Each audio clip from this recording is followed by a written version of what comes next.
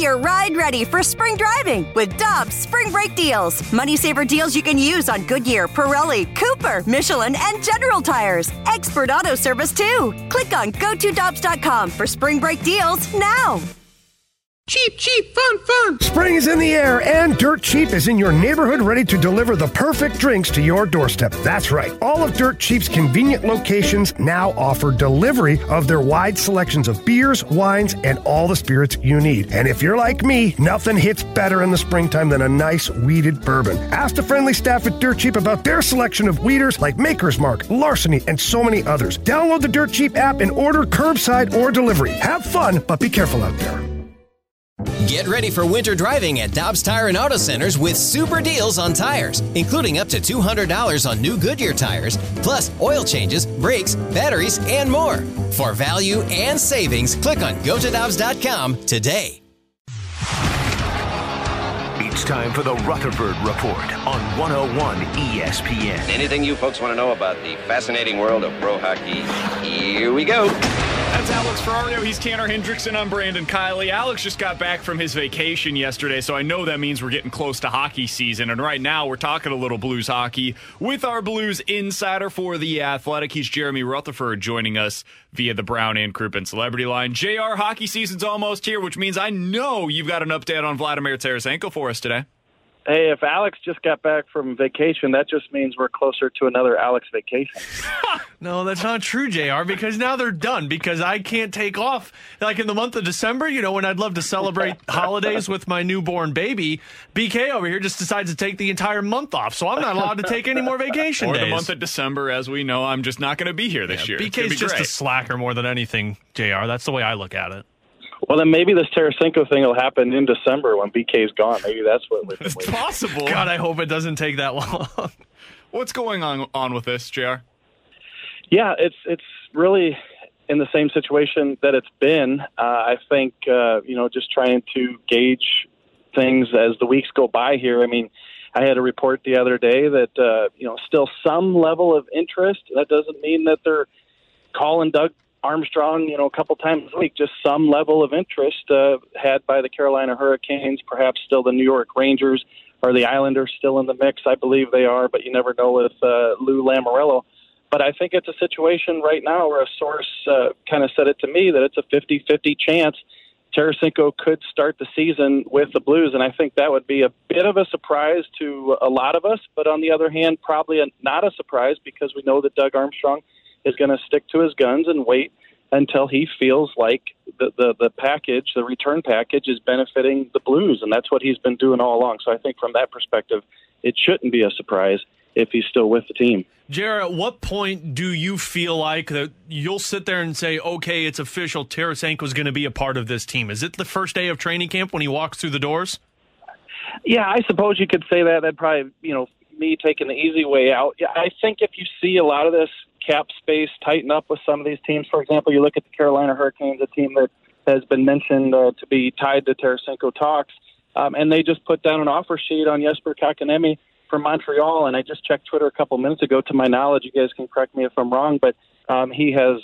There's been no decision made by Montreal whether to match or not. If they don't match and he goes to Carolina, that's a forward that they can definitely use, and that's going to eat up $6 million of their salary cap. And then you look at the New York Rangers; they got about $8 million in cap space. I know they've got some players to sign, but if that cap space gets eaten up, then I think that rules them out. Look, even though I've mentioned some teams that have been tied to these talks, all it is interest level. That doesn't mean that these teams are going to go out and make a deal for Tarasenko before the season. So I think that the group of teams has been extremely limited. I do understand that it's tough to trade a player with a $7.5 million AAV and 3 shoulder surgeries. I realize it's tough. I'm not saying it's easy, but when people ask me on a daily basis, who are the teams that potentially could be involved, I'm just trying to stay on top of that aspect right now because at some point I think this deal is going to be made and it's going to be one of these teams.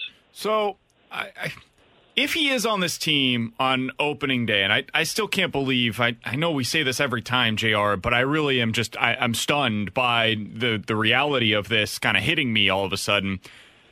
What is his role on this roster? Because it seems like they built the team in a way that they don't necessarily need Vladimir Tarasenko in 2021. Where does he play and where do they fit him in? Well, if he's healthy and he's hungry and he's motivated, in fact, as has been indicated for months, that he wants to go somewhere else, he's got to play, terrific hockey and produce and make teams want him. That's the tough part right now is if teams are questioning whether he's healthy or he can produce, he's got to go and show them otherwise. To me, kind of the catch-22 is, well, is he going to get enough ice time and get a big enough role to be able to produce at that level?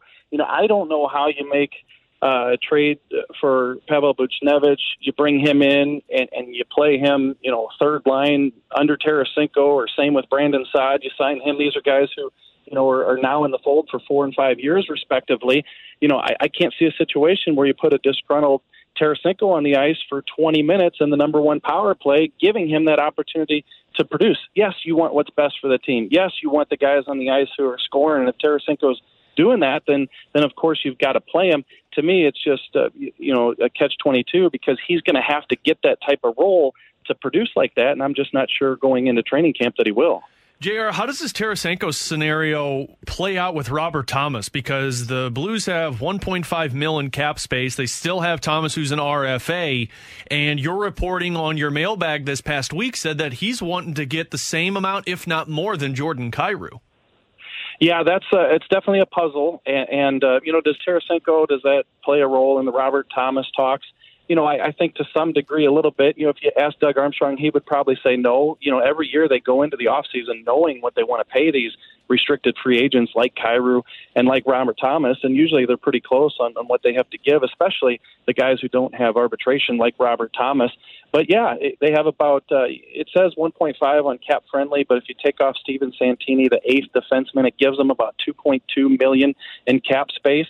Obviously, if that was enough to get it done with Robert Thomas, it'd be done by now. But from what I believe, he wants, basically what Jordan Kyrou is making, $2.8 million. Kyrou had a breakout season, even though Robert Thomas won a cup with the Blues, kind of still looking for that breakout season from Robert Thomas. Might have a potentially higher season than Kyrou and one day make more than him. But right now the Blues have him slotted where they do.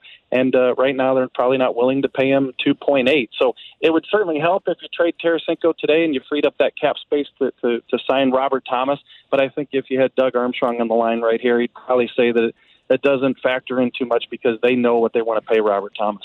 We're talking to Jeremy Rutherford for another couple of minutes here on 101 ESPN. Find his work over at The Athletic, and you should follow him on Twitter if you're not already, at JP Rutherford. JR, the first preseason game for the Blues is coming up on September 25th. I should have this at my fingertips. I don't right now. Do you know what the actual report date is for training camp for them? Yeah, I believe it's 17th, 18th, somewhere in there. It's always just a few days before that first game. Okay, so on the 17th or the 18th, when they report, other than Vladimir Tarasenko, which is obviously going to be storyline 1, 2, 3, and 4 for the Blues, what are the other top storylines that you're going to be looking for as they take the ice for the first time?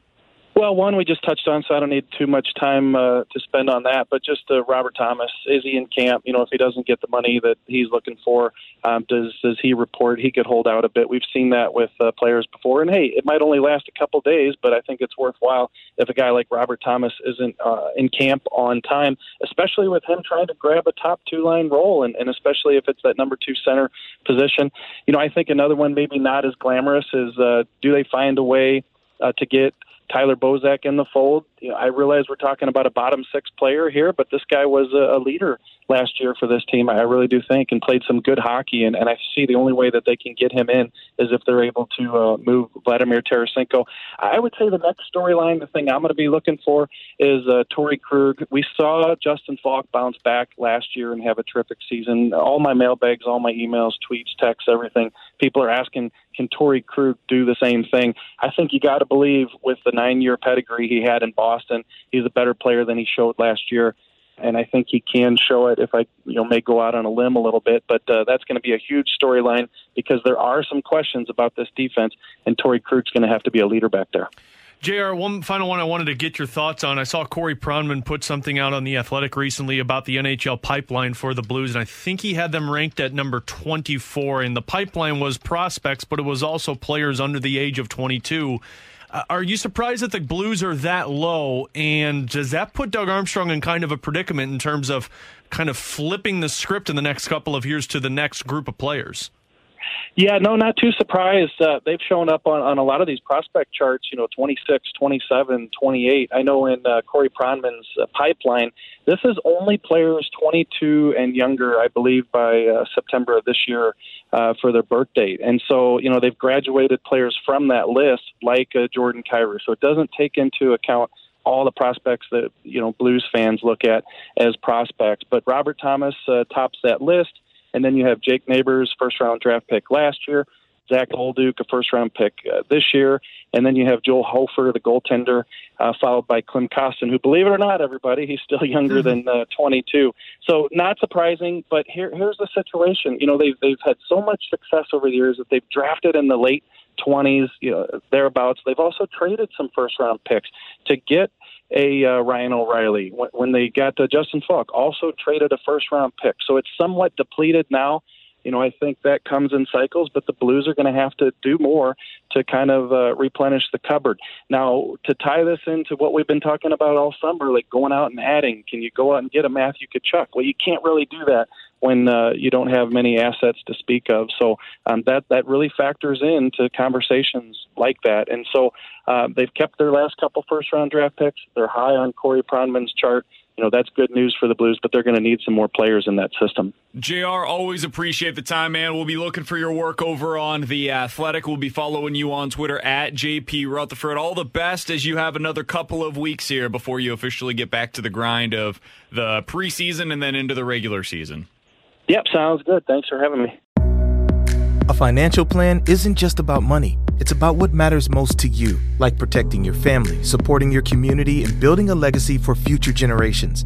At Northwestern Mutual, we start with a conversation about the life you want to live now and years from now. Whether you're paying down debt, saving for college, or planning for retirement, we have an eye on your bigger picture. Get access to our financial expertise at harlem.nm.com. The Northwestern Mutual Life Insurance Company, headquartered in Milwaukee, Wisconsin.